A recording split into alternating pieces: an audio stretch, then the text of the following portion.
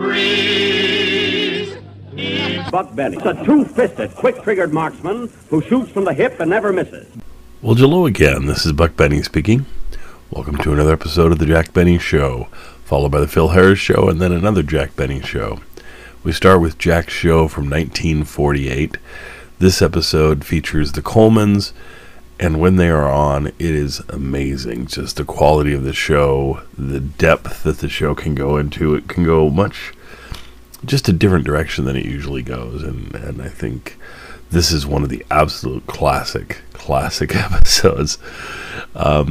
And then also the later Jack Benny show we're going to bring you from 1938 is also an ultra classic episode, the very first racetrack episode, so that will be a lot of fun. What's awesome about both these episodes is those guys at the Cobalt Club just do amazing work sometimes, and where they found these episodes, I don't know, but the quality of both of them. Sometimes I'll always compare the quality of the episode I played last time when I aired these 5 years ago to the quality of the newest episodes that I have. Listen to the sound quality difference. This was such an easy call to make. Very much improved sound. A lot of the pops missing and taken out in the 1938 episode. The 1948 episode had just some kind of tinniness, some issues with the sound that just are gone with this new one that we're replacing it with. So I hope you're going to enjoy both of these wonderful shows, the first Racetrack Tout show and the Colemans going to the movies with Jack. Just a hilarious bits in here. And then in between, of course, the Phil Harris show. It's all about Willie moving in with Phil and Alice. And I don't know, Willie, we haven't talked much about Willie, but for me, the Willie character doesn't work all that well.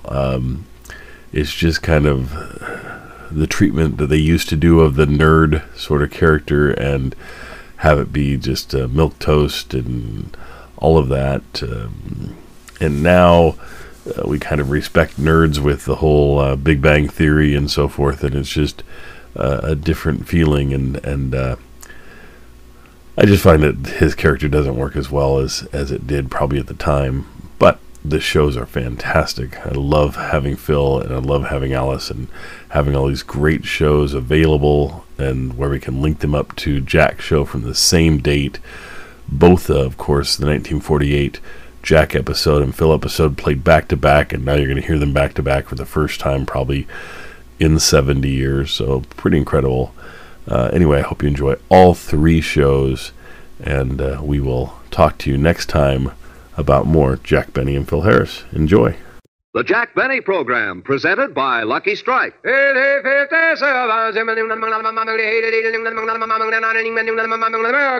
Front page news. In the nation's great tobacco markets, the famous Crosley poll has just finished asking independent tobacco experts, what cigarette do you smoke? Over 50% more named Lucky Strike than any other brand. Yes, by a 50% margin over any other brand, independent tobacco experts name Lucky Strike first choice.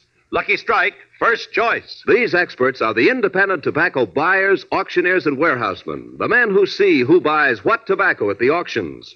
And when independent tobacco experts like these name Lucky Strike first choice for personal smoking enjoyment, then you know. LSMFT, LSMFT. Lucky Strike means fine tobacco. So smoke the smoke tobacco experts smoke Lucky Strike. Remember, by a 50% margin over any other brand, independent tobacco experts name Lucky Strike first choice. Lucky Strike, first choice.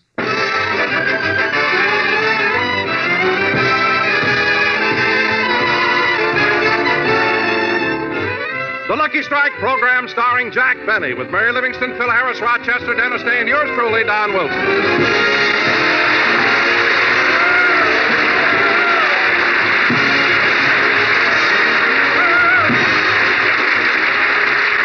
Ladies and gentlemen, last night was a big night in Hollywood. The occasion was a special showing of Ronald Colman's new picture, A Double Life.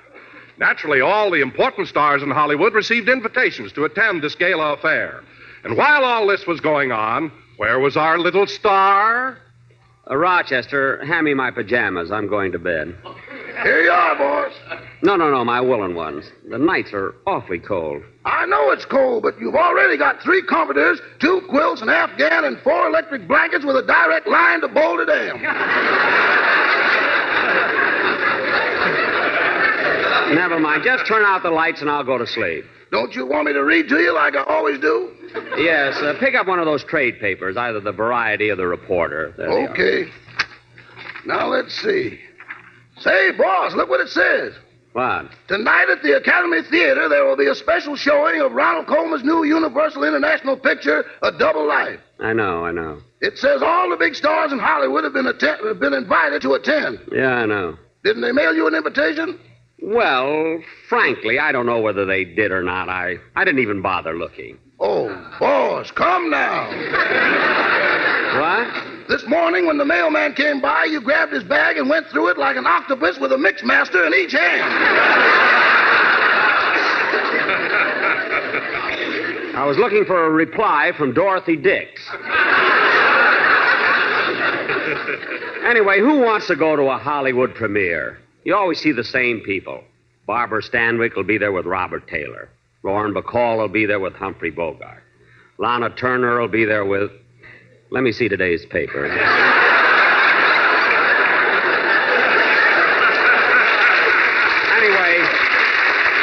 Rochester, believe me, I'm not mad because I didn't get an invitation to the preview. As a matter of fact, if Universal Studios, if William Getz, the executive producer, if Ronald Colman himself called me on the phone right now, I wouldn't go to that... I'll get it, Rochester, I'll get it. Hello? Is this Sam's Meat Market? No, it isn't.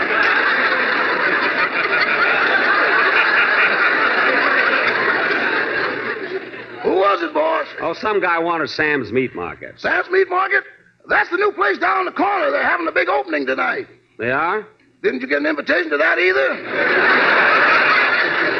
I wouldn't go if I did. You always see the same things. Yeah, liver will be there with bacon. Sirloin will be there Now with... cut that out. Now, Rochester, I'm going to bed, so turn out the light, will you? You'll get it, boss. You'll get it. I've got it. Hello? Hello, Jack. This is Mary. Oh, hello, Mary. I'm glad I caught you. I thought maybe you had already left to see Ronald Colman's picture. No, Mary, I was supposed to go, but I don't know. When you've been a star as long as I have, you don't get excited about those things, you know. Gee, and I thought we could go together. No, Mary, I'm ready for bed. Oh, that's too bad. I have 2 tickets. What was that, Mary? What did you say? What did you say, Mary? I said I've got the two tickets to Ronald Colman's preview. Mary, just because you got tickets, you don't have to be so nervous about it. Look, I was ready for bed, but I wouldn't let you down. So while I get dressed, you jump in a cab and pick me up in 10 minutes. Okay, Jack. I may be a few minutes late. I want to stop off at the florist and get a corsage. Good. While you're there, get one for yourself, too. I mean, come over as soon as you can. Goodbye. Rochester, I'm going to the opening. I knew Sam wouldn't let you down. Not the meat market. Now stop jabbering and help me dress. Hiya, Jackson. The door was open, so I came right in. Oh, hello, Phil. Where you going? Oh, I promised Mary I'd take her to a special showing of Ronald Colman's new picture. No kidding, Jackson. You mean you got an invitation? I certainly did. That's why I'm putting on this tuxedo. You may not know it, Phil, but for the past 20 years, I've been rubbing elbows with the most important people in show business. From the looks of them sleeves, you must have been rubbing them pretty hard. All right, so it's a little thin around the elbows. Now, pardon me while I get dressed, will you? I'll help you, Jackson. While you're putting on your shirt, I'll button your shoes. Thanks, Phil. Oh, Rochester, hand me my wing collar, will you, please? Yes, sir. Uh-oh. What's the matter? You wear a size 15 and a half collar, and this is only a 14. Oh, that's all right. We can make it work. Put it on. Okay. Here's the collar button. Yeah, I got it. Now, hold still. Boy, this collar's really stiff. Yeah. Just a minute now. There, I got it. Yeah. How's that, boss? I guess it's all right, but it's so tight I can hardly...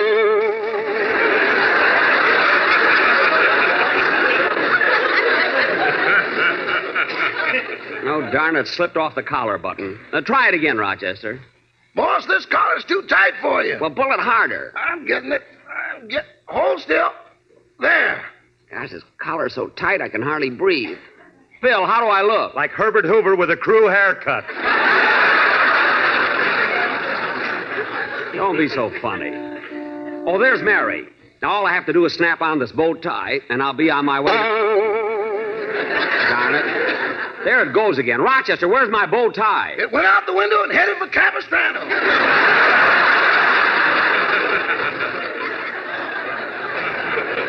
Well, get me another one. Coming, Mary, coming. Phil, can I drop you off any place? No, Jackson, I'll stay here. I'm a little hungry. Rochester, get me an olive and a glass. Okay, Phil, make yourself at home, will you?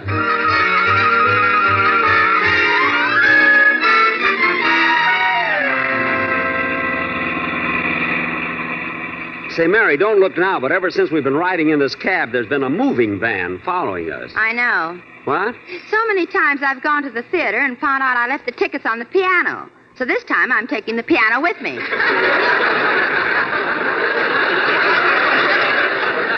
Say, you know, Mary, that's a good... Oh, quiet. You fall for everything. I've got the tickets right here.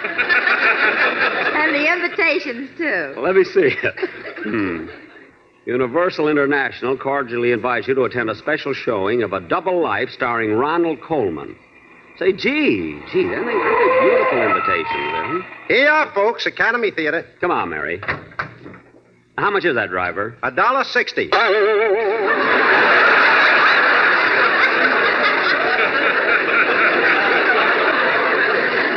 Oh, darn it. Jack, what happened? Nothing. Here you are, driver. Keep the change. Thanks. Jack, fix your collar. I'm trying to, but darn it, I've lost my bow tie. No, you haven't. They've got the searchlight on it. It'll be down in a minute. Oh, yes. Here it comes. There. I got it. Oh, no, that's the one that was headed for Capistrano. Here it is. Fix my collar. Wait, there. Come on, Mary, let's go in. Gosh, look, all of us big stars are here. Come on, hurry. Hold your own invitations, please. You spectators, stand back. Let them in. How do you do, Mr. Gable? Good evening, Mr. Taylor. How are you, Mr. Peck? How do you do, Miss Livingston?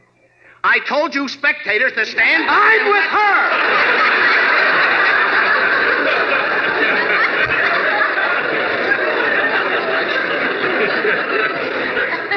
Oh, well, then go right in, mister. Mister. He doesn't even know I'm Jack Benny. Well, don't tell him. Have something to look forward to. What? Come on, Jack, hurry. The lights are starting to dim. Okay. Hey, Mary, here are 2 seats here, right in this row. A little more than halfway in. Follow me. Pardon me. Pardon me. Pardon me. Pardon me. Pardon me. Pardon me. Pardon me. Pardon me. Pardon me. Pardon me. Pardon me. Oh, darn it, there's only 1 seat.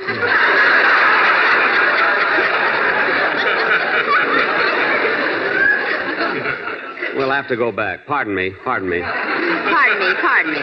Pardon me. Pardon me. Pardon me. Pardon me. Pardon me. Pardon me. Pardon me. Pardon me. Pardon me. Pardon me. Jack, come back. You went out the exit. Oh, yes. Here we are, Mary. Here are 2 seats on the aisle. Good.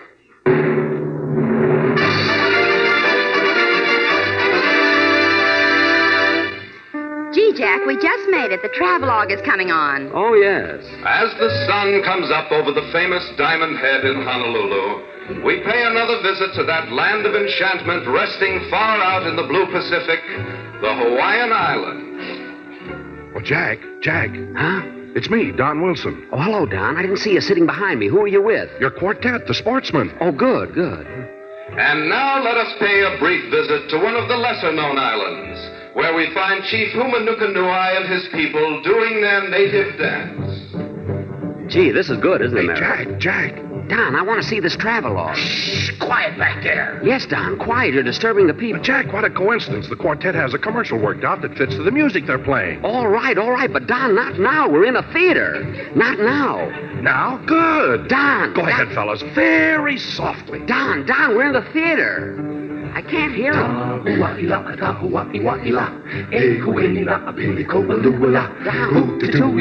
you can't do this. We're in a theater. Make the boys be quiet. Yeah, quiet back there. Tom, it's so embarrassing.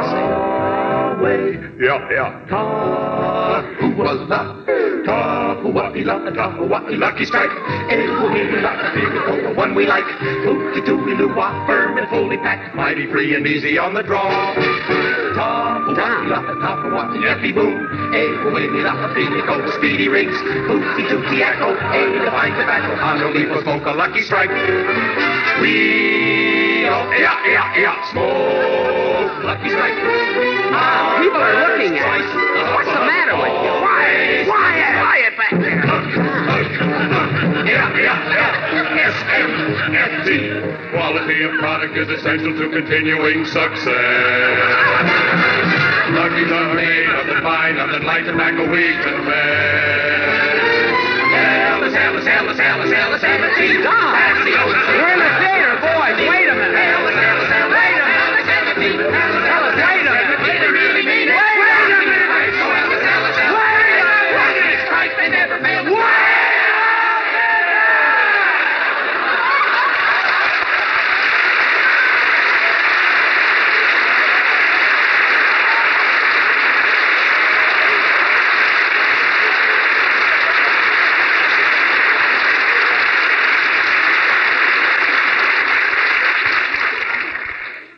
And now, amid the rays of the setting sun, it's with heavy heart that we say goodbye to Hawaii, home of the pineapple, where everybody is on the dole. Oh, Fitzpatrick, if you pull any more of those pineapple jokes, you'll get canned. How do you like that? He must be a friend of Phil Harris.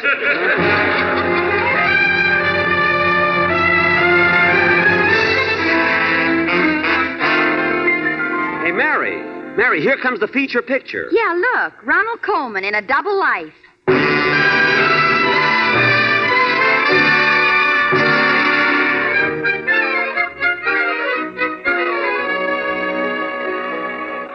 Gee, what a crowd. Hurry, Jack, or we'll never get out to the lobby. Okay. Gosh, Mary, that was one of the best pictures I ever saw. You know? Yes, and it was such an appropriate title.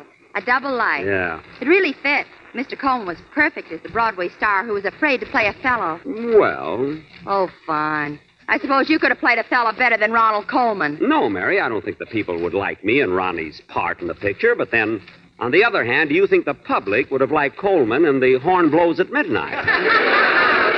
They wouldn't have liked that picture with Eisenhower in it. I guess not. Say, Mary, isn't that Mr. and Mrs. Coleman over there? Ronnie and Benita? Where? There, just coming out of the theater. Oh, say, Ronnie. Ronnie. What is it, Benita?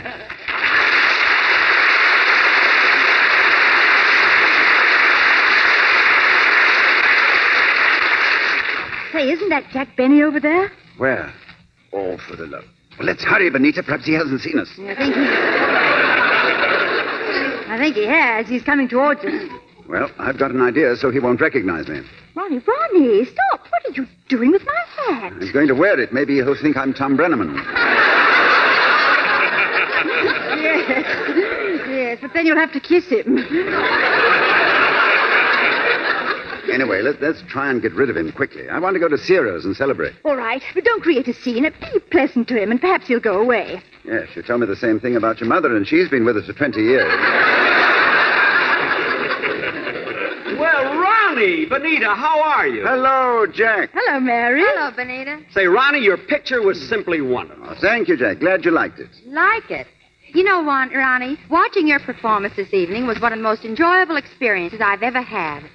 Oh, well. Not only is A Double Life a great picture, but your acting was the finest I've ever seen on the stage or screen. Oh, now, Mary, Gee, you were absolutely brilliant as a fellow. And when you played yourself, you were so suave and so handsome. Well... Mary, stop. You're embarrassing him. Benita, you keep out of this.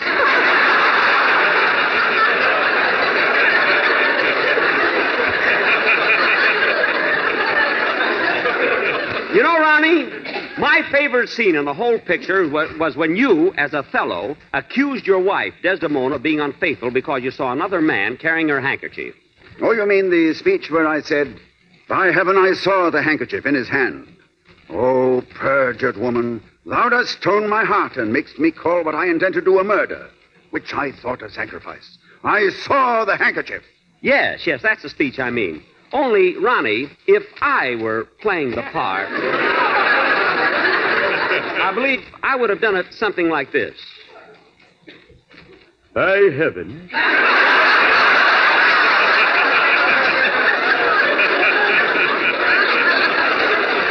I saw the handkerchief in his hand. Oh, perjured woman! Thou dost stone my heart and makes me call what I intend to do a murder.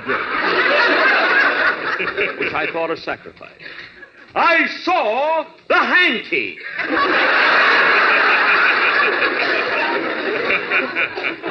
There, how did that sound?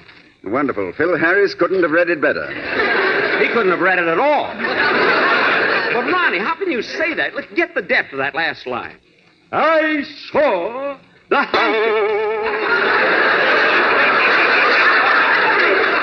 Oh, there goes my collar again. Where's my bow tie? I swallowed it. No, here it is on the sidewalk. Excuse me a minute. Where's my collar button? I knew I swallowed something. Well, I got another one here in my vest pocket. Oh, say, Ronnie, if you don't mind my talking about your picture again. Oh, not at all. Well, I've seen you in a lot of pictures, and I thought that in this one, you were... Well, thank you. No, let me finish. I thought that you were miscast. Oh. So you thought I was miscast? Yes. You see, in the picture, they have you turn killer and commit murder. And Ronnie, in real life, I mean, you couldn't possibly murder anybody. Oh, I don't know.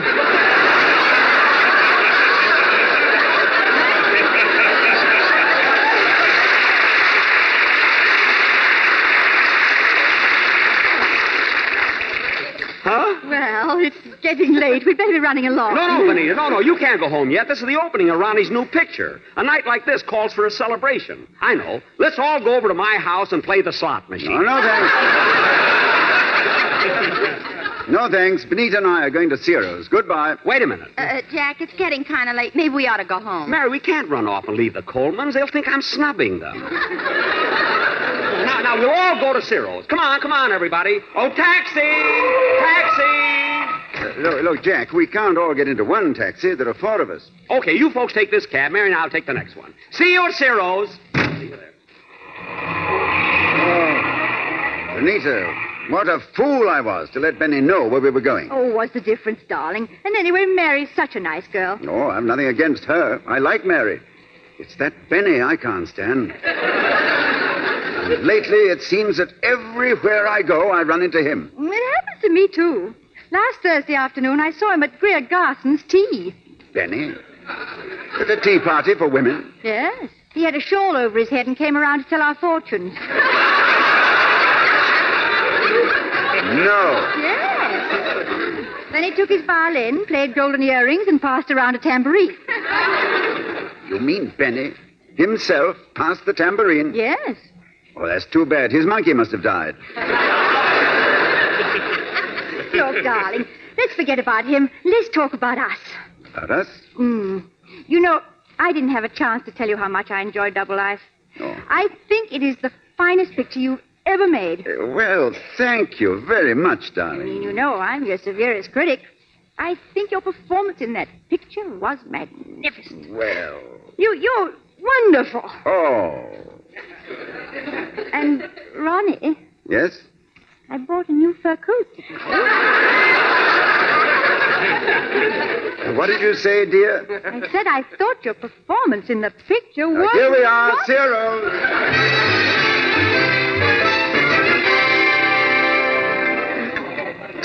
We were certainly lucky to get this ringside table. Yes, I hear they have a wonderful floor show. It was nice we all arrived together and no one was kept waiting. Yes, it was, wasn't it? Say, Jack, it's kind of chilly in here. Will you please get me my coat? Certainly, Mary. What about you, Benita? Is your coat checked? No, it's Persian lamb. Say, that's rather good, Benita. Yes, I know. I heard it on Fred Allen's program.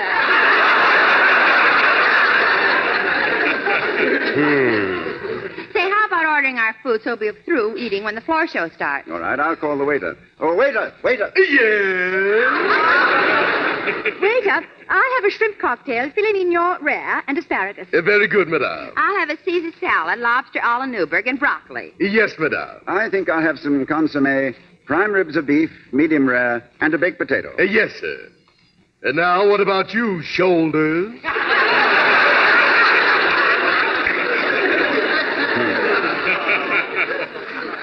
Well, I'll have potage au jour, et salade avec roquefort, et la bouffe avec bordelais, et pomme de terre. Well, get in. Never mind the comment. Just bring what I ordered. Say, Jack, when did you start eating French food? Since they devaluated the franc.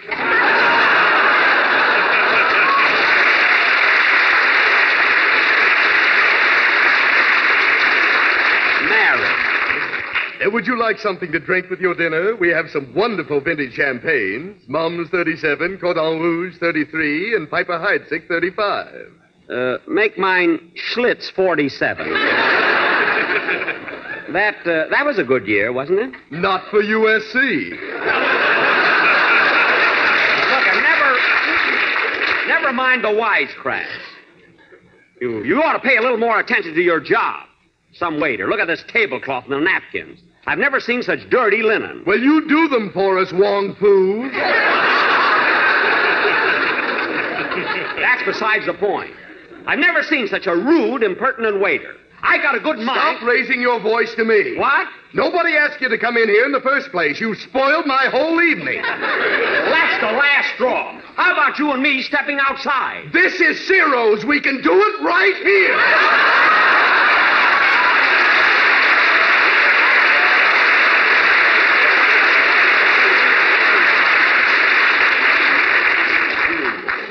Look, waiter, just go get our orders, will you, please? All right. Ronnie, you can come out from under the table. People have stopped staring. Well, now, let us all have a pleasant evening. Come on. Let's eat, drink, and be merry.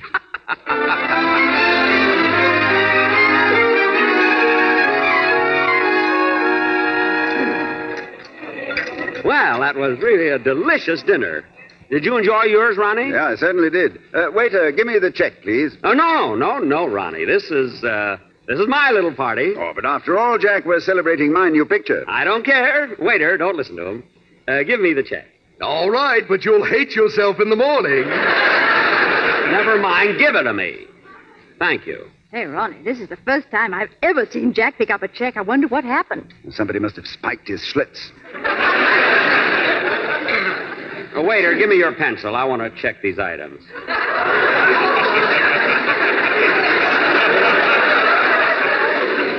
Thank you. Now, let's see. You know, this really has been a grand evening. Yes, the floor show is wonderful. And Cougar's music is so exciting. And this Jerry Lester, such a funny comedian. And the atmosphere is nice and cozy. Please, would you all be quiet? I'm going over the check. Now, let's see. Shrimp cocktail, $1. Consommé, 85 cents. Caesar salad, $1.25. Filet mignon. Whoops.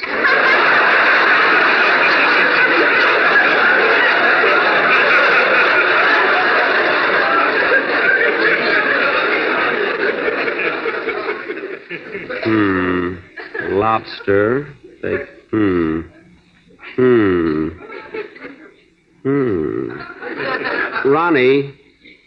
Ronnie, did you have an extra cup of coffee? No, Jack, I had milk. Well, where did this extra cup of coffee come from, waiter? You ordered it. I didn't order it, and I want it taken off the bill. Oh, Jack, please. Now, you keep out of this, Mary. Waiter, I'm not going to pay for this extra cup of coffee. I want to... Jack, let me pay the check. No, Ronnie, this is my party. Now, look, waiter, I don't mind paying for what we got. But I know that no one here had an extra cup of coffee. Oh, Jack, for heaven's sake. I'll have this bill corrected immediately. Ronnie, the orchestra's playing. Let's dance our way out the back door. All right. Anita, come quick. Hurry up. Now, what about it, waiter? You ordered the coffee and you'll pay for it. I ordered it, but I changed my mind and you took it back. Did you see me leave the table with it? Yes. By heaven, I saw the coffee in your hand. Oh, perjured waiter. What? Thou dost stone my heart and makes me call what I intend to do a murder. Well, which I thought a sacrifice. I saw the coffee. Oh, darn it, there goes my collar.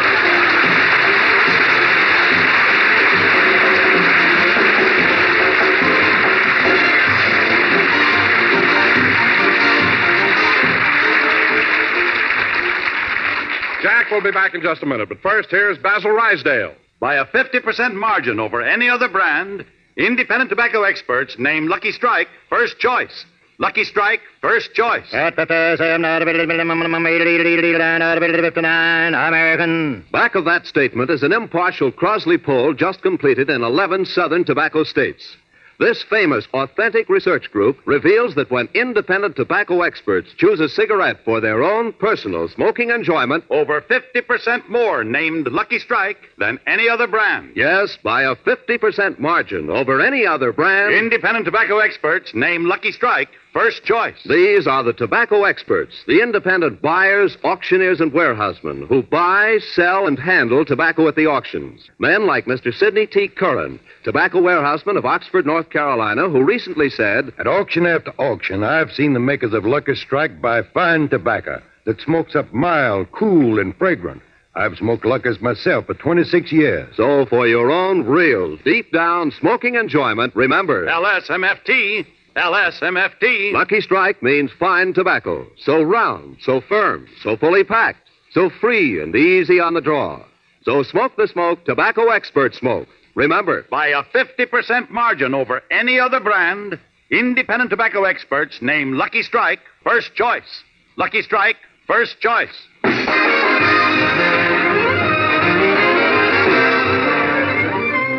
Ladies and gentlemen, I want to thank Mr. and Mrs. Ronald Coleman for being with us tonight. And to Dennis Day, my best wishes and congratulations. Good night, folks.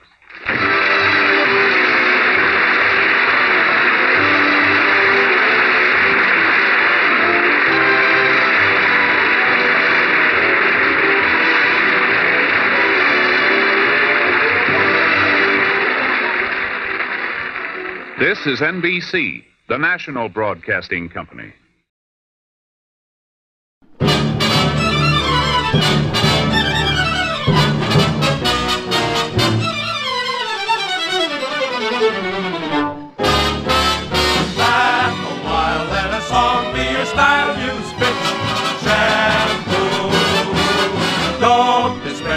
Your head and save your hair, use Fitch shampoo.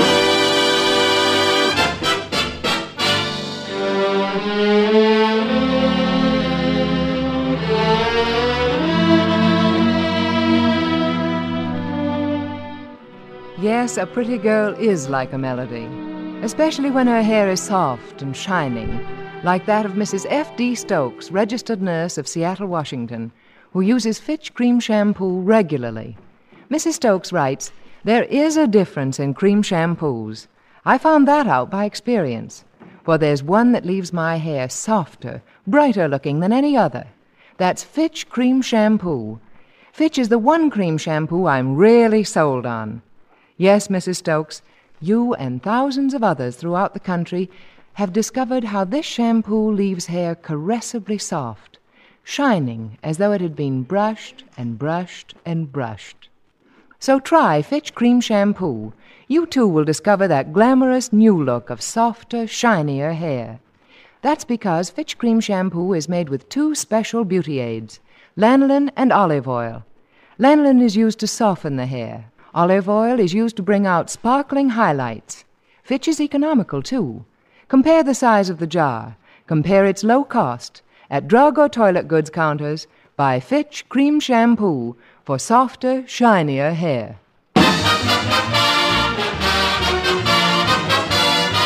The F.W. Fitch Company, makers of Fitch Shampoo, presents The Fitch Bandwagon, written by Ray Singer and Dick Chevrolet, with Elliot Lewis, Walter Tetley, Janine Roos, Ann Whitfield, Robert North, Walter Scharf in his music, and starring Alice Faye and Phil Harris.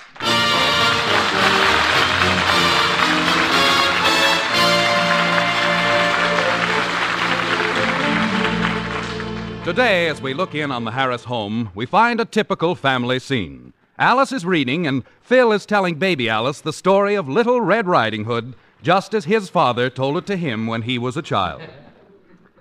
And so, when the Stewarts found out that Little Red was riding a ringer, he was set down, barred from the track, and never allowed to ride again.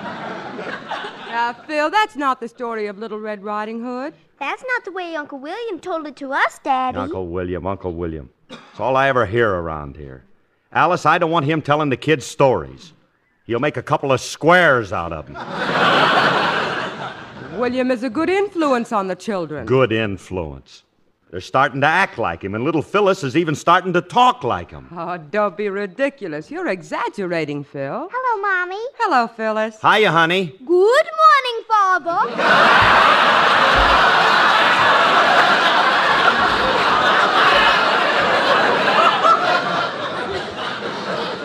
That does it. Now, you listen to me. I don't want that guy around the house. Why, it's getting so the kids don't ask me anything anymore. If they want to know anything, they ask him. I know, and that's not right, Phil. It should be their father to whom they turn for guidance and to whom they go for advice. But William says you don't have the education. Who ain't got no education?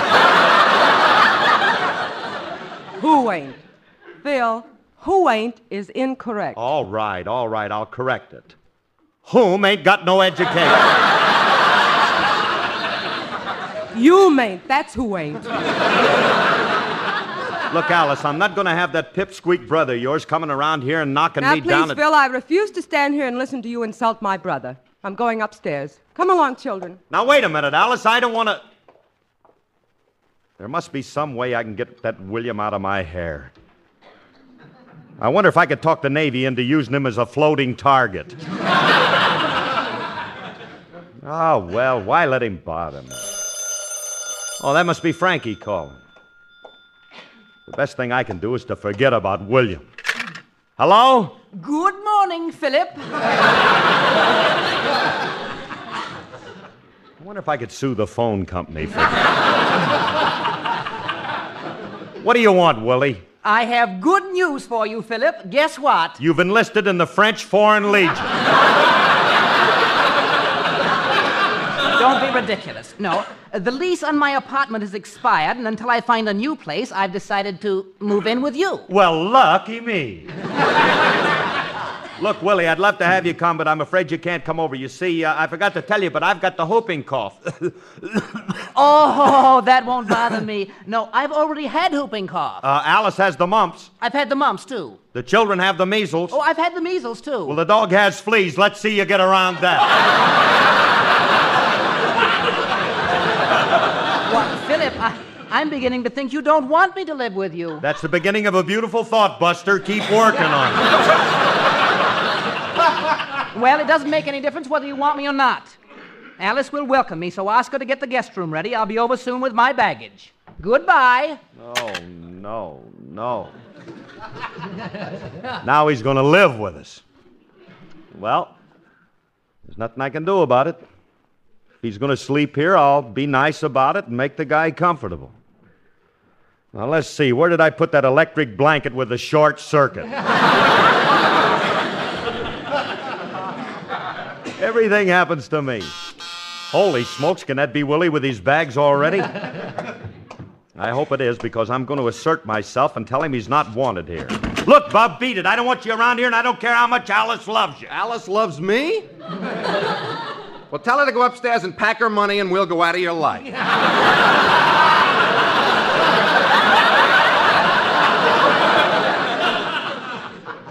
All right, Frankie, don't be funny. I'm a little upset. I thought you were Brother Willie. Come on then. Well, you look upset, Curly. What's wrong? Well, certainly. I got troubles. Yeah? Alice's brother is coming to live with us for a few weeks. There must be some way of keeping Willie out of that spare room. Hey, Frankie, you ought to be able to figure out something. You've got a nice, conniving mind. Ah, shucks, it's nothing, really. Let's see now. If there was somebody else in that room, he couldn't move in. Oh, Alice had only put him out to make room for her brother. Yeah, but suppose this person couldn't be moved. Suppose he was sick. Or better yet, suppose he had a broken leg and they couldn't move him. Ah, there's your answer. Yeah. Yeah, the idea's all right, Frankie, but... Sure. But I don't know anybody with a broken leg. Gee whiz, where can I get somebody with a broken...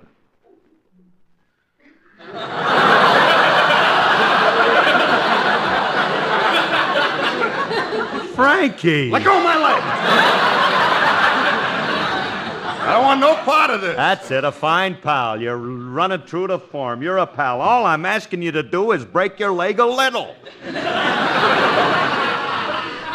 I found out something. I guess I know who my friends are now. No, wait a minute, Curly. You know how I feel about you. You're my buddy. I'd cut off my right arm for you. I'll settle for that. Look, Frankie, you don't have to really break your leg. Just make believe it's broken long enough to get rid of Willie. That's all. And then once he finds a place to live, you can have a quick recovery. Yeah, I don't like the idea, Curly, but... Well, if I only have to make believe... Ah, thanks, pal. Yeah. I knew you'd do it for me, Frankie. You know something? There's nothing like a friend when you need him. You know, I'm a pretty lucky guy to have friends like you and Seymour Weiss and Sam Maceo and Trigger Jackson. Trigger Jackson? Who's he? Who's he? You don't know Trigger Jackson? Oh. Well, take a seat, son, and I'll tell you all about him. Listen. Now, Trigger Jackson was a gambling cub who joined the uptown social club where shooting dice was everybody's whim. But every time he rolled the dice, he found them dice as cold as ice. It seems they favored everyone but him. Then Trigger stopped the game and said, I'm not the doubting kind, but there's a slight suspicion that keeps running through my mind. Somehow it don't seem natural you make points with so much ease, while all I throw is boxcars and a flock of 2s and 3s. And furthermore, I'm stating I don't like the dice you use. I notice one of them's all 5s and the other one is 2s. I hope the situation's clear to everybody in the room. And now if we all is agreed, suppose that we resume loaded pistol and loaded dice. Take my warning or pay the price, 'cause it ain't healthy to try it twice. Loaded pistol and loaded dice. Now, Trigger's luck was getting worse, and soon he had an empty purse. He stooped and turned his back upon the crowd. He went down in his shoe for 10. He shot the works and lost again, and then he rose and spoke in accents loud. Now, what I got to say is final, 'cause we ain't putting this to no vote. There's something in my craw, and it's coming out, quote. Now, when it comes your shot, make them ivories bounce about. And I ask you very kindly, leave them tops and bottoms out. Now, let me hear him cackle, because I loves to hear him moan and chime. And don't forget to shoot with only one pie at a time. And now, here's something else that I'm going to tell you, one and all. Now, when you throw them dice, make them bounce against the wall. Now, that's all for this evening, but I want that dough I lost to you, and I want that $8 from my pocket and the $10 from my shoe.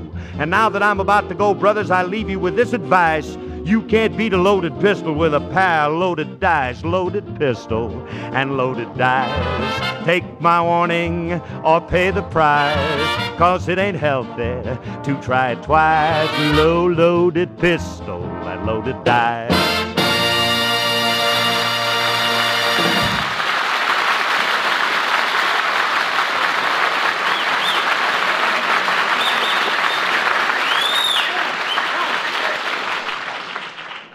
Fine friend, I'm lying here with a broken leg and he's singing.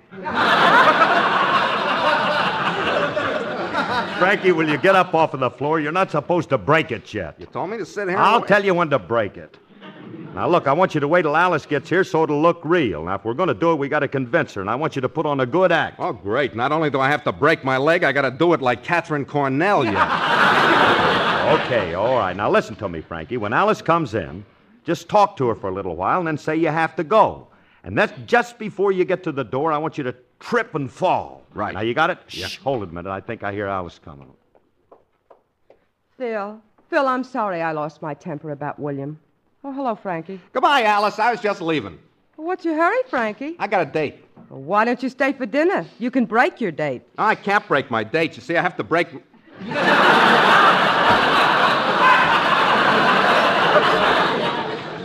You know, your offer is less painful than Curly's. Goodbye, Frankie. Goodbye. So long. All right. Go ahead. Stop pushing. Phil, you were very rude to Frankie. I think you hurt his feelings. Look at the way he... Frankie, look out! You're falling! Oh, my goodness, he broke his leg.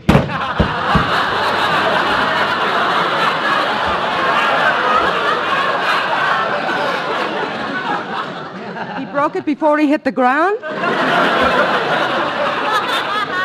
Well, you could see it twist under him. Hey, Frankie, how are you? Oh, you're right. I broke my leg. Oh, it hurts something awful. Oh, you poor dear. Frankie, which leg is it? It's... I'm stuck. We forgot to arrange that. I think it's my left one. Well, let me see it. Roll up your trouser leg. Alice, please. I can't bear my leg in front of a woman. Phil, we have to do something. Help me carry him out to the car and we'll get him to the hospital. No. We mustn't move him. We've got to let him lie there until the coroner comes.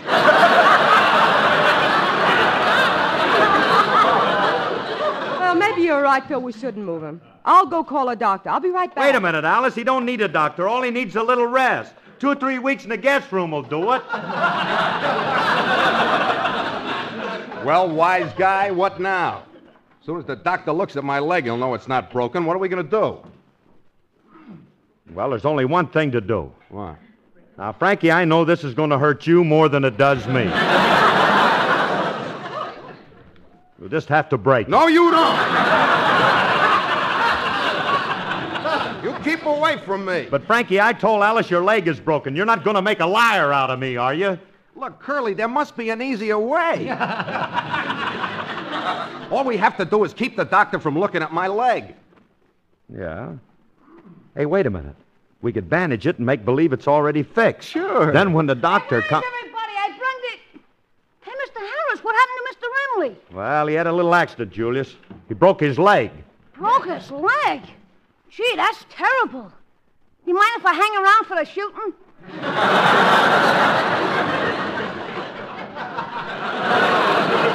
Don't be funny.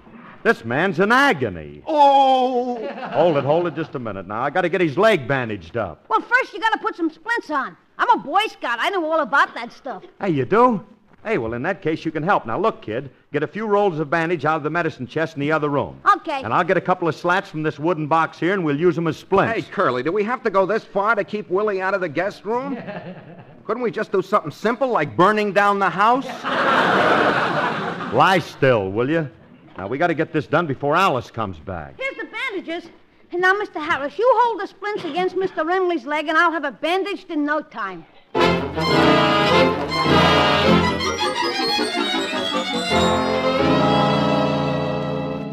Well, there, the bandages are on, and I certainly done a great job.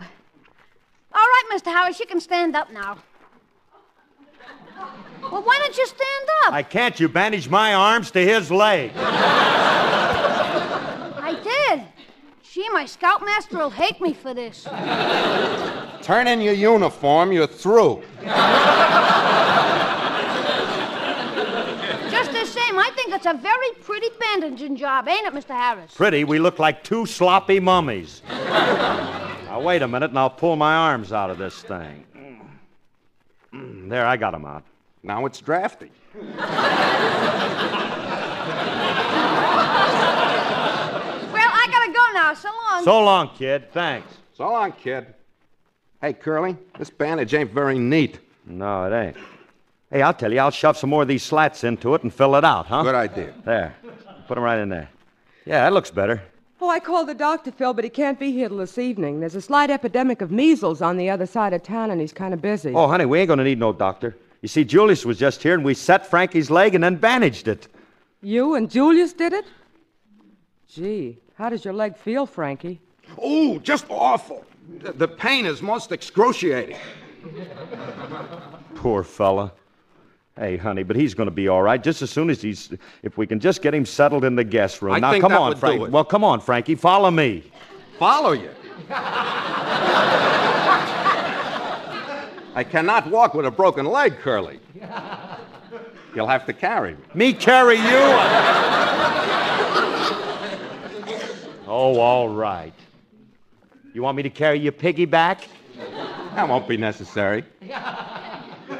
Just cradle me tenderly in your arms. Oh, come on, I'll pick you up. Careful now, don't jar me. Remember my condition. Easy does it. All right, all right. Hey, this is service. I can learn to like this. Well, I'm ready to go up now. Giddy up, Curly. Please, Curly, don't take such jarring steps. Glide with me. Watch where you're going. Careful of this turn. I don't want to... shut up!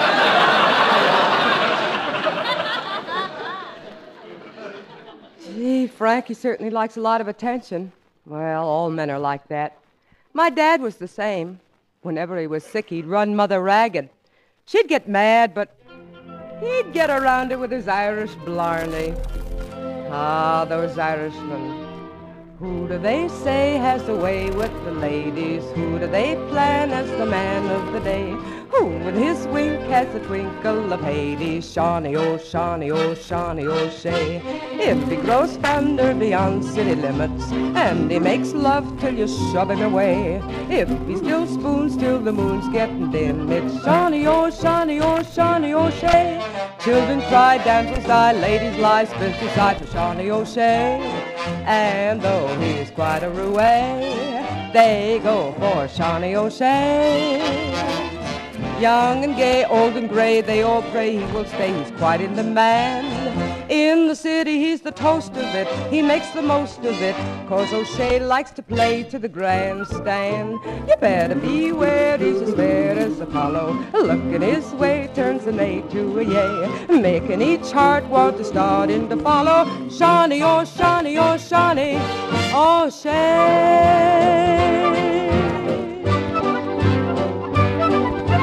In his blue suit, who's as cute as the Dickens, Irish eyes dancing and trancing and gay. Makes your heart thud while your blood pressure quickens. Shawnee, oh, Shawnee, oh, Shawnee, O'Shea. Betsy beams, Daisy dreams, Greta gleams, Sally screams, Shawnee O'Shea. They all are carried away by Mr. Shawnee O'Shea. He annoys all the boys, he destroys all the joys, but who can they sue? If they gave his Casanova brain a shot of Novocaine, would it kill all the thrill of his voodoo? Why is each lad feeling sad when the fun's on? Oh, what's a gay blade in the shade gonna say? Oh, who would eat sway like the train? All his guns on Shawnee, oh, Shawnee, oh, Shawnee, O'Shea.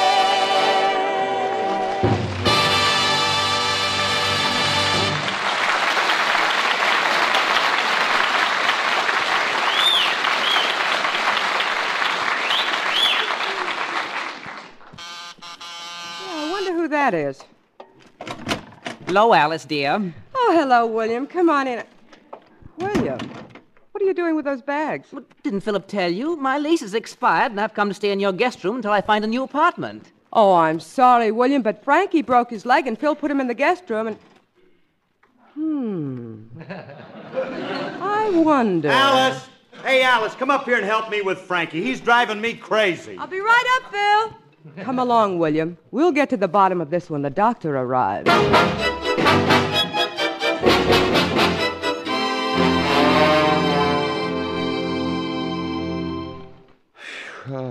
Are you comfortable now, Frankie? You better get me another cold towel, Curly, then you can massage me again.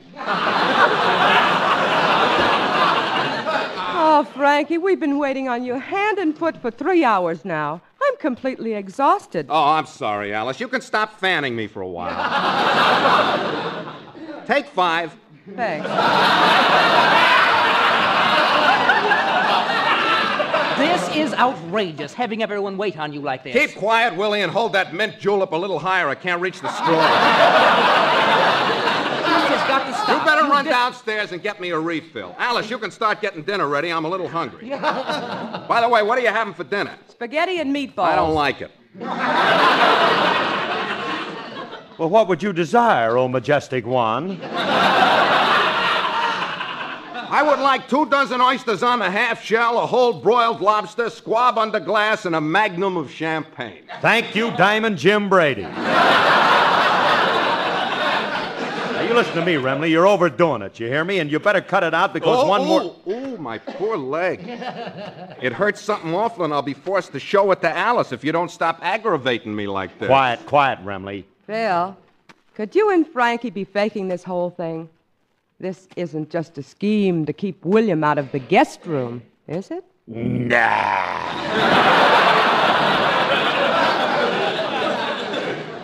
Perish the thought. Well, I hope not, because if the doctor's here, I brought him up with me, dear. Oh, hello, Doctor. Good evening, Mrs. Harris. This must be the patient. Let's have a look at that broken leg. Well, that won't be necessary, Doc. It feels much better now. Mr. Harris fixed it up for me. Mr. Harris fixed it? Sure, Doc, it was a cinch. That stuff's my racket. I see. Tell me, is it a break or a fracture? Yes, sir.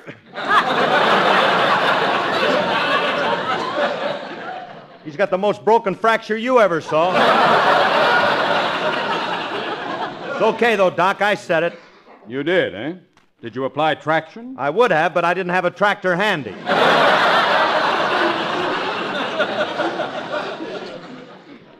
Yes.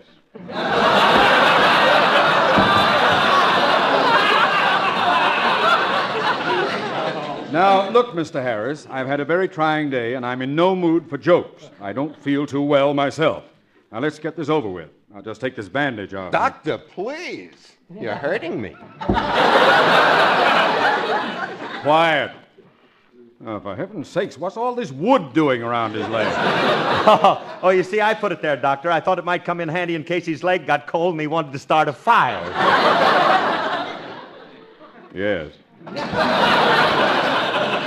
Well, I'll examine the leg now. Let's see. This leg isn't broken. It ain't? Gee, I must have said it better than I thought. Well, folks, as long as my leg isn't broken, I guess I'll get up and be running along. You come back here, Frankie. I want to talk to you and Phil. Doctor, I'm sorry to have brought you over here, especially when you don't feel too well yourself and the way... Why, Doctor, what's wrong? I don't know. I feel rather peculiar. Yeah. You don't look good either. Huh?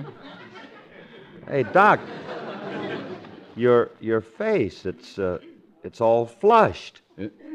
Hey, look at yourself in the mirror. Yes, let me see. What? Oh, this is most embarrassing. What's up, Doc?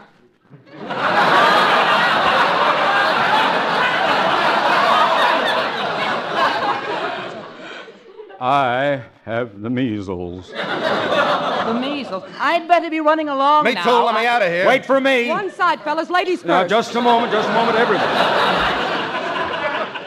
Nobody is leaving here. It's my duty to inform you that this place is quarantined for 5 days. 5 days? 5 days with all you people in this house? Phil Harris, you're the cause of this.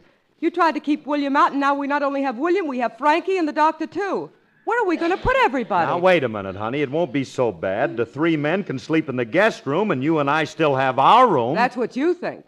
You're not sleeping in our room. Just to teach you a lesson, I'm going to let you sleep with them. Good night, Curly. But, Alice, 4 guys. 4 guys can't sleep in a bed. Oh, nuts. Well, Curly, shall we all retire? Yeah, retire. Okay, you fellas go to bed. I'll be right with you. I'm going in to see Alice. You're going to tell her off, Curly? No, I want to get my hair net. It's on her dresser.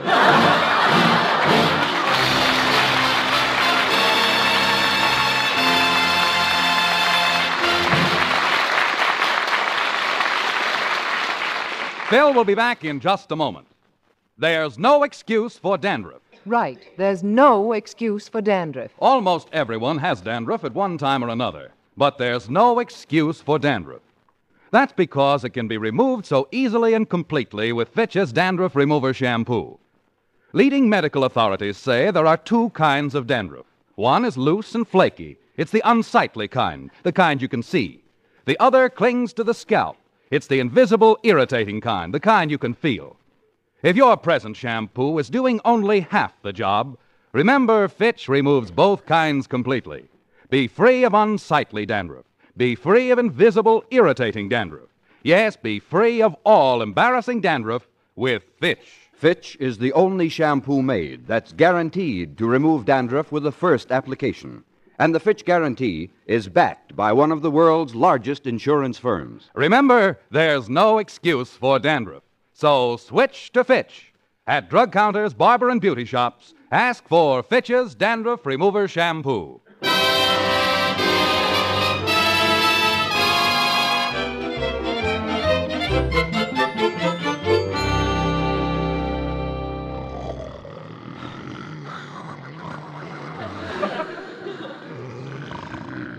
How can a guy sleep in this bed with these three guys snoring? That's a pretty thing. That sounds like a soundtrack for Walt Disney. These guys have kept me awake half of the night. Oh, that's snoring. Well, I'll just have to go back to counting, that's all. 472, 473, 474, Hey, Curly, what are you talking to yourself for? I'm trying to put myself to sleep. What are you doing, counting sheep? No, I'm counting the spots on the doctor's face. Good night.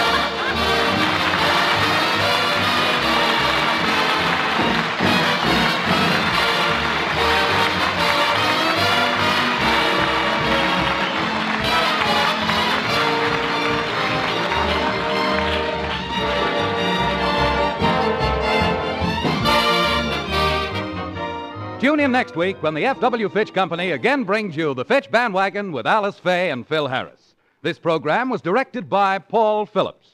Alice Faye appears through the courtesy of 20th Century Fox. The part of Frankie was played by Elliott Lewis. Laugh a while and a song be your style. Use Fitch shampoo. Don't despair. Use your head, save your hair. Use Fitch shampoo. Girls, for softer, shinier hair, use Fitch's new cream shampoo. It's made with both lanolin and olive oil. Lanolin to soften, olive oil for sparkling highlights. Try Fitch Cream Shampoo. Bill Foreman speaking. This is NBC, the national broadcasting company.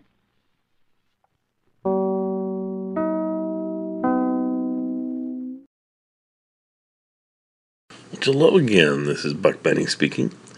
Welcome to another classic episode of the Jack Benny Show from the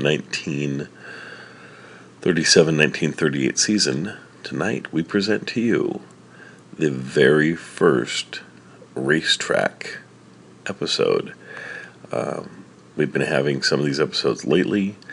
I did not realize the first one went this far back to 1938. If you think the span of this, the first one was in 1938. I believe the last time he performs this is in the early 1960s.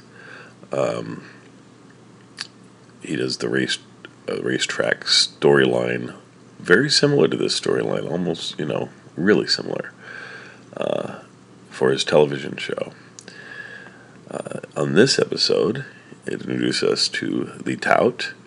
And the Tout, who we're used to being Sheldon Leonard, on this episode, is played by Harry Baldwin, Jack's personal secretary, I believe. And, of course, the man that we usually get knocking on the door and saying a silly line and Jack making fun of how he's bald. But in this case, he gets to be the Tout, which will be fun.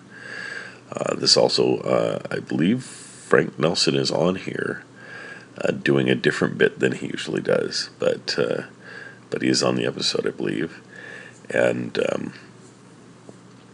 it'll be interesting to see a lot of pieces, like I say, stay the same, and I just always think it's so interesting to see or hear actually how these bits are taken and are fine-tuned through the years and become the cornerstones of the best episodes of the Jack Benny Show, and I love to hear how they get their start. So, without further ado, here is the very first original racetrack storyline from the Jack Benny Show, and I hope you enjoy it, and we will see you next time. J-E-L-L-O. The Jell-O program, starring Jack Benny with Mary Livingston and Phil Harris and his orchestra. The orchestra opens the program with In Old Chicago.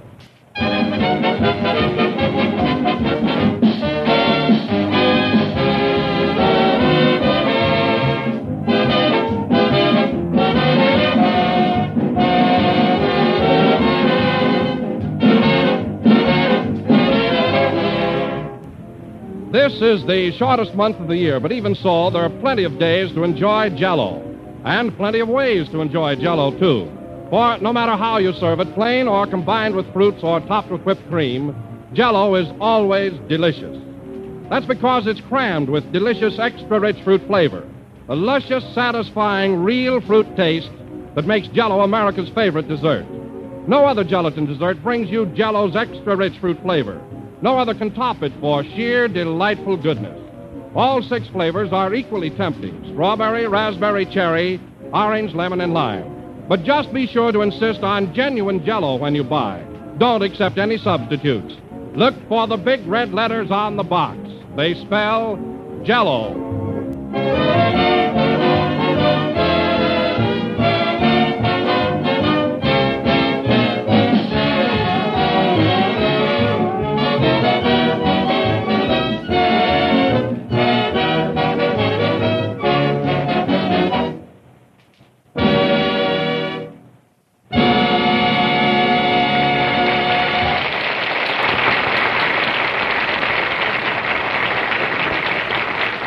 That was In Old Chicago from the picture of the same name, played by Phil Harris and his orchestra.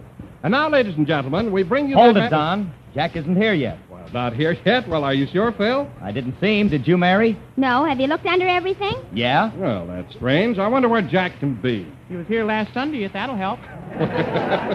Maybe he met somebody on the way over and they stopped off to eat. Now, it wouldn't take him that long, would it?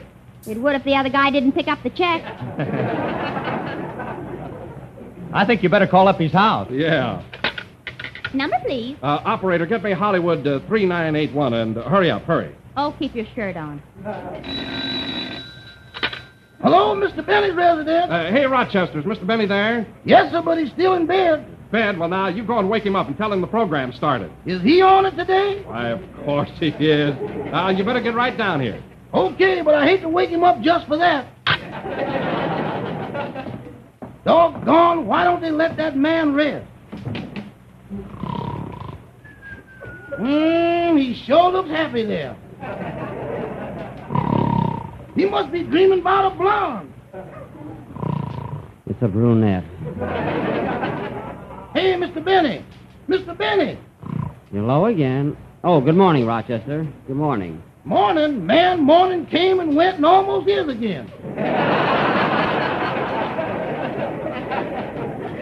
My goodness, is it as late as that? Yes, sir. Mr. Wilson just called up and said... Wilson? Hey, I've got a program to do. Rochester, this is a fine thing. I told you to call me at 12 o'clock. I was out playing polo then. Well, put down your mallet and help me get dressed.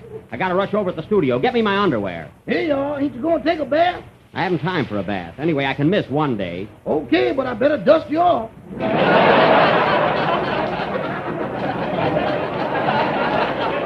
Now, never mind that. Give me my socks. You know, the gray ones without the holes. And give me a shirt, too. You want a clean one, or are you going to wear a muffler?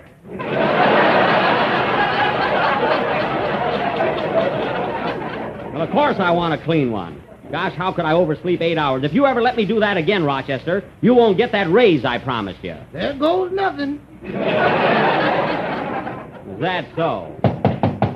Look, I'll answer the door. Get me my shoes. They're under the bed. All right, I'm coming. Yes, sir, what is it? Pardon me, I have a package here for Mr. Homer Truffle. Homer Truffle? I'm sorry, but you got the wrong place. Sign right here, Mr. Truffle. Look, I'm in a hurry. I'm not Homer Truffle. I don't even know Homer Truffle. Well, you should. He's an awfully nice fellow. Goodbye. Everything happens when I'm in a rush. Hey, Rochester, where's my necktie? Ain't you going to shave? Your whiskers are kind of long. I haven't got time for that. I'll just put a little powder on. That ain't going to fool nobody. Now, mind your own business. Give me my hat and coat. I'll answer the phone. Hello? Hello, Jack. What's keeping you? Oh, it's you, Mary. I'll be over in a few minutes. Keep the program going. All right. But, oh, Jack, I must tell you, the funniest thing happened a few minutes ago. Well, what is it, Mary? Well, Phil Harris was showing Don Wilson how to play a new card game. Yes. And now Don is the orchestra leader. Oh. Are you all playing the game? I'll say, Kenny just won my new hat. You know, the one with the red feathers on it. He did. Is he wearing it? Yeah, he thinks he's an Indian. Me hip big chief. Fine Indian. I'll scalp him when I get to the studio. I wish you would. I want my hat back. Well, hang up, Mary. I gotta finish dressing. I'll be right over. Okay, goodbye. Goodbye. I knew something would happen if I wasn't there. Hey, Rochester! Rochester! Right here, boss. Here's your hat and coat. Okay. Where's my wristwatch? Your what? My wristwatch. Where is it? Oh, you don't want that. I do, too. Rochester, where is my wristwatch? You mean that no good little thing that never keeps time? Rochester, where is my wristwatch? You could have lost it, you know.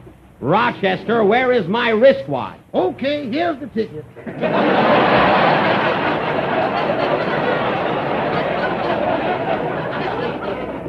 I thought so. Why, Rochester? You're the third degreeest man I ever worked for.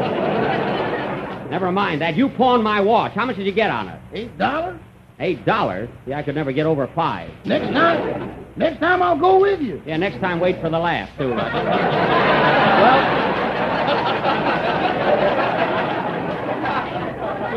Well, I'll take this up with you later. So long. Goodbye, boy. The fine butler I've got after all I've done. Oh, taxi, NBC studio, quick. Hey, Mr. Benny. Mr. Benny. I'm in a hurry, Rochester. What is it? Ain't you going to wear no pants? Pants? Well, of all the... Wait a minute, driver. I'll be right out. Gee, I hope the neighbors weren't looking.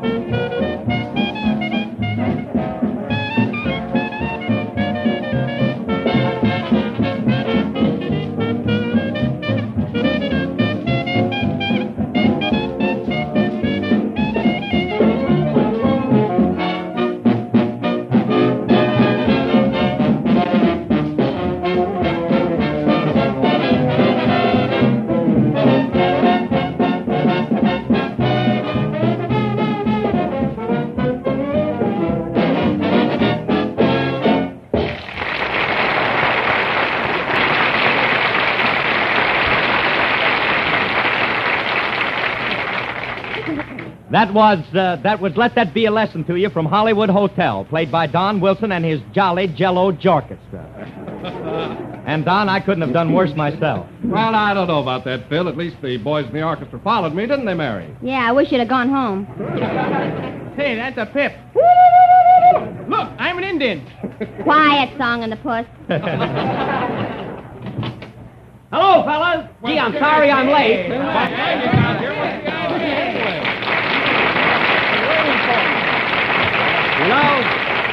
You know, this is the first time I've ever overslept that much. Imagine, 18 hours. The Sandman must have slugged you. And say, Mary, the most awful thing happened to me. I was in such a hurry, I rushed out of the house without my pants. And I had to go back, I didn't put them on. I tell you, I was never so embarrassed in my life. Imagine going out without my pants. Well, just turn him around now and you'll be all set. Oh. Well, I can do that later. I Say, think. Jack. What? You know, the same thing happened to me once. What's that, Kenny? I got up at 6 o'clock one morning to go to work and put my pants on backwards. Uh-huh. And then I walked by the mirror and thought I was just coming in, so I went back to bed again. I bet you must have felt silly, huh? And then when I went to bed, I put my pajamas on backwards and thought I was just getting out. Oh, so quiet. Go over in the corner and play Indian. Okay, white boy.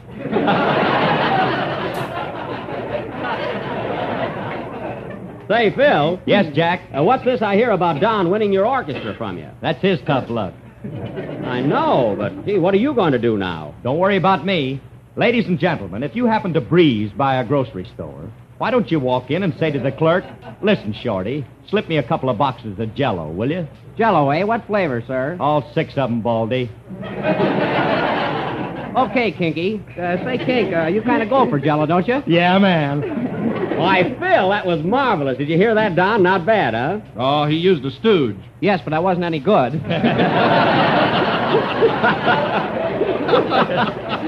Oh, cheer up, Don. After all, you did lead the orchestra. Say, how were you anyway? Well, Jack, we started off pizzicato, ripped through the allegretto, and when we got to the crescendo, believe me, Jack, it was fortissimo. It was? What does he mean, Phil? Don't ask me. I'm a civilian now. Oh, well, anyway, a change like this is good once in a while. Believe me. Come in. Special delivery for Mary Livingston. Oh, it's from my mother. How do you know? You haven't even seen it. Probably isn't from your mother at all. It is, too. Oh. Well, Mary, open it up. Let's hear what the Plainfield Mrs. Fiddler has to say. Just a minute. Sign here, please. Oh, yes. Here, Bud, here's a tip for you. You got change for a quarter? No, I left my wallet on my yacht. I never heard such impudence. Oh, why didn't you give him the whole quarter? It wouldn't break you. Mary, you know that's an eagle on a quarter, not a homing pigeon.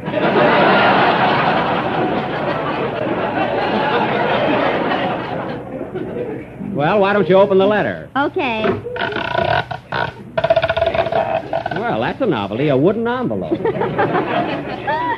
are you laughing at? Look at the way Mama starts her letter. Plainfield, New Jersey. February 1st. That's starting out good already, huh? The old... Well, go ahead, Mary.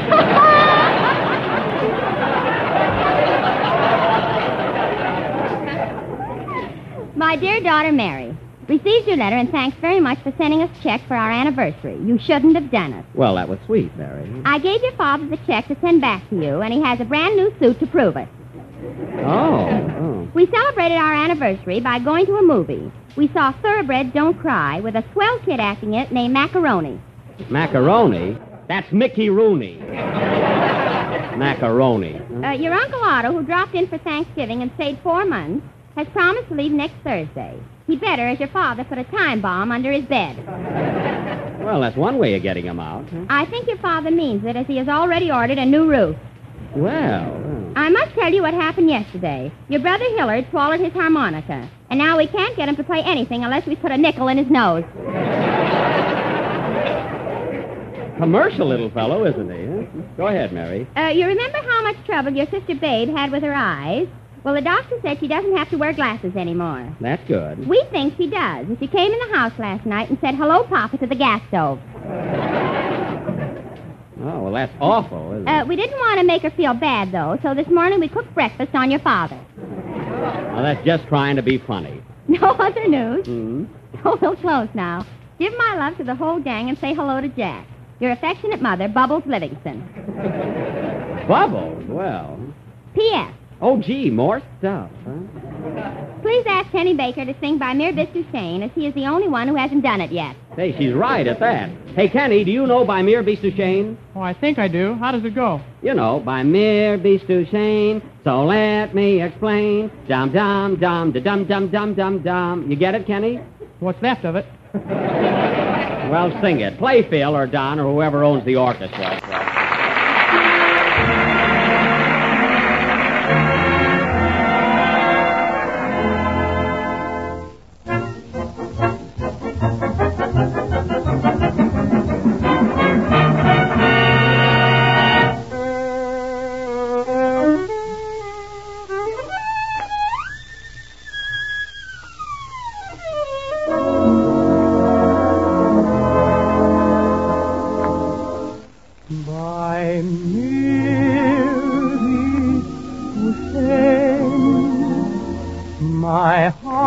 heart will explain by merely to feign means that you're grand. By merely to feign, again I'll explain, it means you're the fairest in the land. I could say Bella, Bella, even say Wunderbar, each language only help me say how grand you are. Of all the girls I've known, and I've known some, until I first met you I was lonesome. And when you came inside, dear, my heart grew light, and this whole world seemed so divine.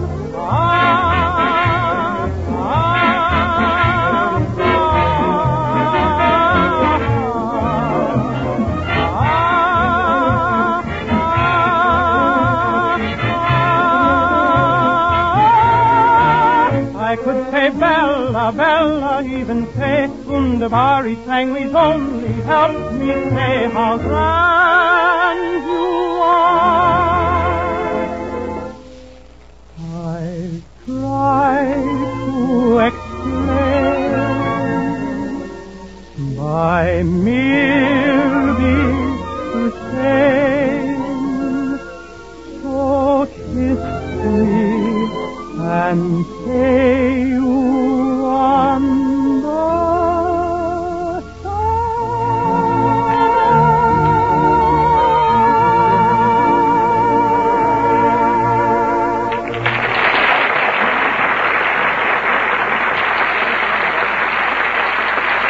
That was By Mere Beast Duchesne, sung by Kenny Baker. And Kenny, for a song that's been kicked around as much as that, it certainly sounded great. Thanks, Jack. That kid gets sillier every day. Huh? Oh, say, Jack. Yes, Don? You know, I've been wanting to ask you something all evening, and I've just remembered what it is. What is it, Don? Said he, slipping gracefully into a new routine. What, Don? Well, now, Jack, you were out at Santa Anita Racetrack last Friday, weren't you? Yeah, what about it? Well, I was just wondering if you had a bet on Playmay. You know, the horse that paid $673 for a $2 ticket. Boy, what a horse. That's not a horse, that's an annuity. No, I didn't have a bet on her, Don, and I'm sorry you brought it up. I've been sick about it ever since. You know, I had a hunch to play that horse. I had it on my mind for days. I'm surprised you didn't, Jack. You're always looking for a bargain. Well, I tell you, Phil, I'm disgusted with myself. You were there, Mary. Remember that horse that paid $673 to 2? I'll say I had it right on the nose. That's right, you did, yeah. Gee, that was a marvelous price for a horse to pay. Who was the jockey? Santa Claus. I can't understand why I backed out on it. Well, what made you change your mind, Jack? Do you really want to know what happened, Don? Yes. Well, this is positively pathetic. What was it, Jack? Tell us. I'll do better than that. I'll show you. The scene is the Santa Anita racetrack 10 minutes before the first race last Friday. Take it away, Santa Anita.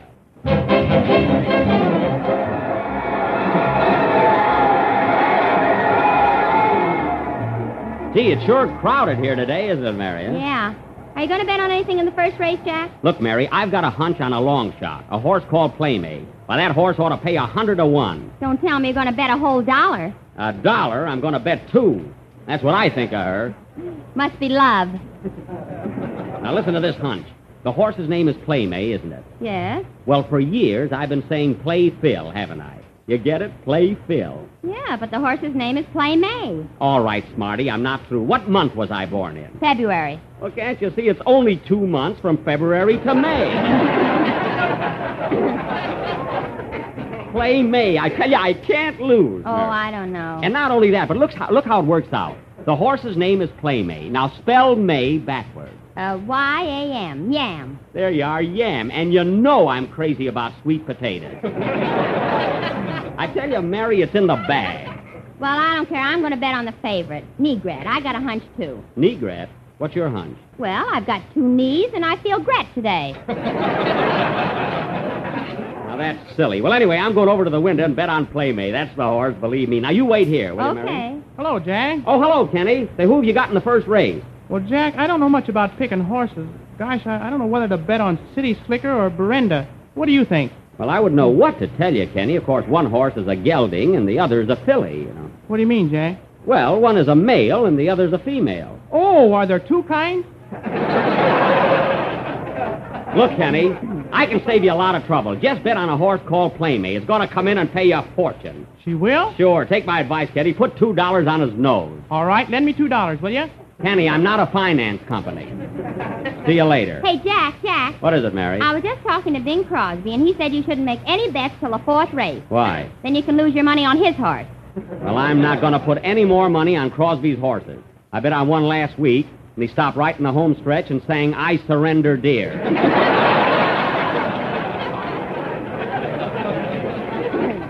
I didn't mind that so much, but the jockey was playing a bazooka. Now, listen, Mary, I'm going over this window and bet on my original hunch, Playmate. Okay, see you later. Yes, sir. Plenty of money and you and doggone, this horse can't lose. Hey, buddy, come here a minute, will you? What is it? Now, listen, pal. I'm going to give you a tip that's so hot you can fry an egg on it. I'm sorry, mister. I've had breakfast. Besides, I'm putting my money on Playmate. Playmate? Why, that nag couldn't win if you put a diesel engine in her. Oh, yeah? Take my tip, buddy. Play the favorite, Negrette. The favorite? Negrette, huh? Do you think he'll come in first? Why, he'll be dancing the Trocadero before the rest of them hit the home stretch. Gee, say, maybe that is the horse for me. Are you sure Negrette will win? Cross my heart, an honest Injun. Well, that's good enough for me. I'm going right over and bet on Negrette. Gee, I'm glad I met you. Wait a minute, buddy. Got a cigar? Only the one I'm smoking. Well, that'll do. So long. Didn't have to jerk it out of my face there. Here's the window. Hey, mister, give me a $2 ticket on the... Hey, get in line, you. Sure, that's what I say, too. Oh, I'm sorry, lady. Gee, everybody pushing and shoving and... Hey, mister. What is it? Will you please hold still? I've been trying to pick your pocket for 10 minutes. Now, get away from here. I'm ticklish. Well, come on. What'll it be? I want a $2 ticket on Negrette. Win, place, or show? To win. No, wait a minute. Make it to play. That's it. No, look. Better make that show. That's it, the show. Yes, that's better. Okay, Reckless.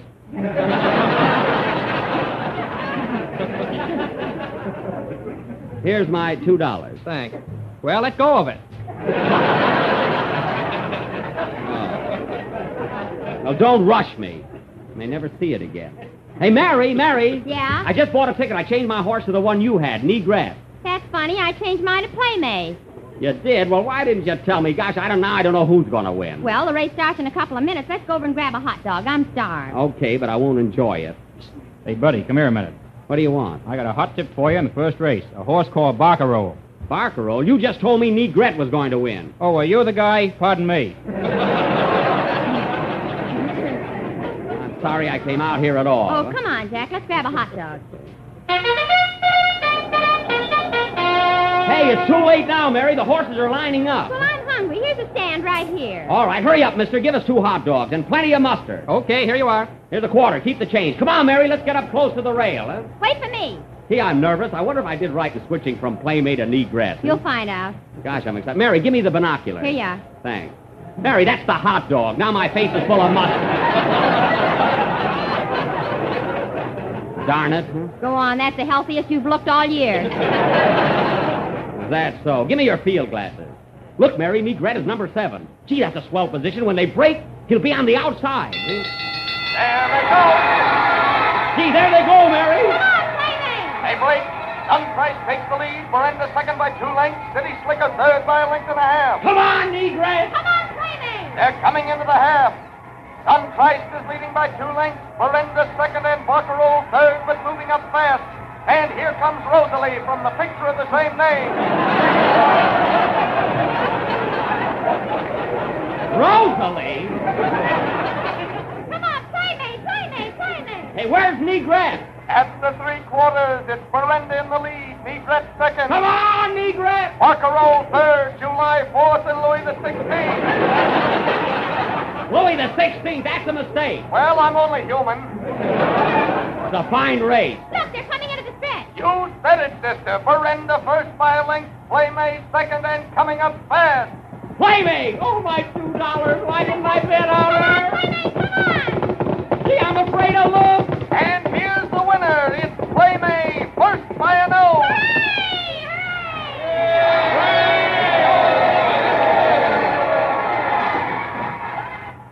See, Don, that's exactly what happened to me last Friday at Santa Anita. Oh, that's too bad, Jack. You should have followed your hunch. Why, certainly. Come in. Say, buddy, I got a hot tip for you in the second race. You can't lose. Oh, This go horse is terrific. away, will you, please?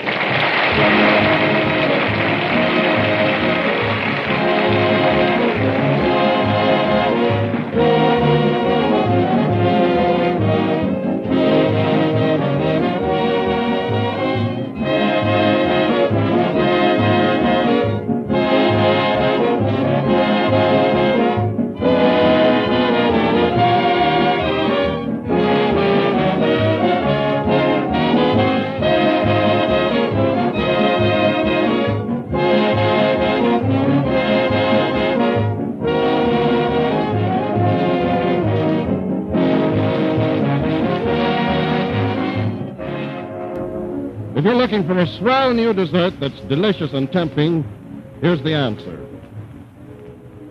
It's called Apricot Bavarian Cream, and it's one of the grandest desserts you've ever enjoyed, made with luscious strawberry jello, whipped cream, and apricots. And here's what you do. Dissolve 1 package of strawberry jello and chill until slightly thickened. Then fold in 3/4 of a cup of whipped cream, a cup and a half of cooked apricots mashed, and a half a cup of sugar. Mold until firm, and you have the swellest dessert you've seen in a long time. It's a rich, creamy rose color, and it's a perfect flavor combination, for apricots and strawberry jello taste simply grand together. Just be sure to make your apricot Bavarian cream with genuine jello, for there's only one jello, and only jello brings you that delicious, extra-rich fruit flavor. Ask your grocer for jello.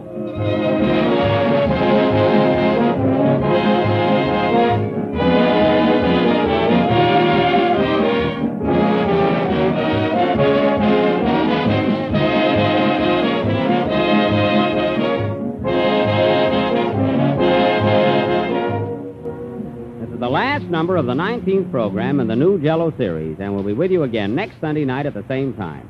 And the moral of our little playlet is, never bet on a sure thing unless you're sure it's a sure thing. What's that, Mary? Your horse just came in. I knew he'd come through. Good night, folks.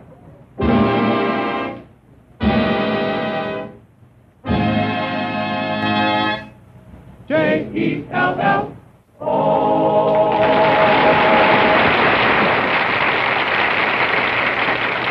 Kenny and Baker appears on the Jello program through courtesy of Mervyn LeRoy Productions. This is the National Broadcasting Company.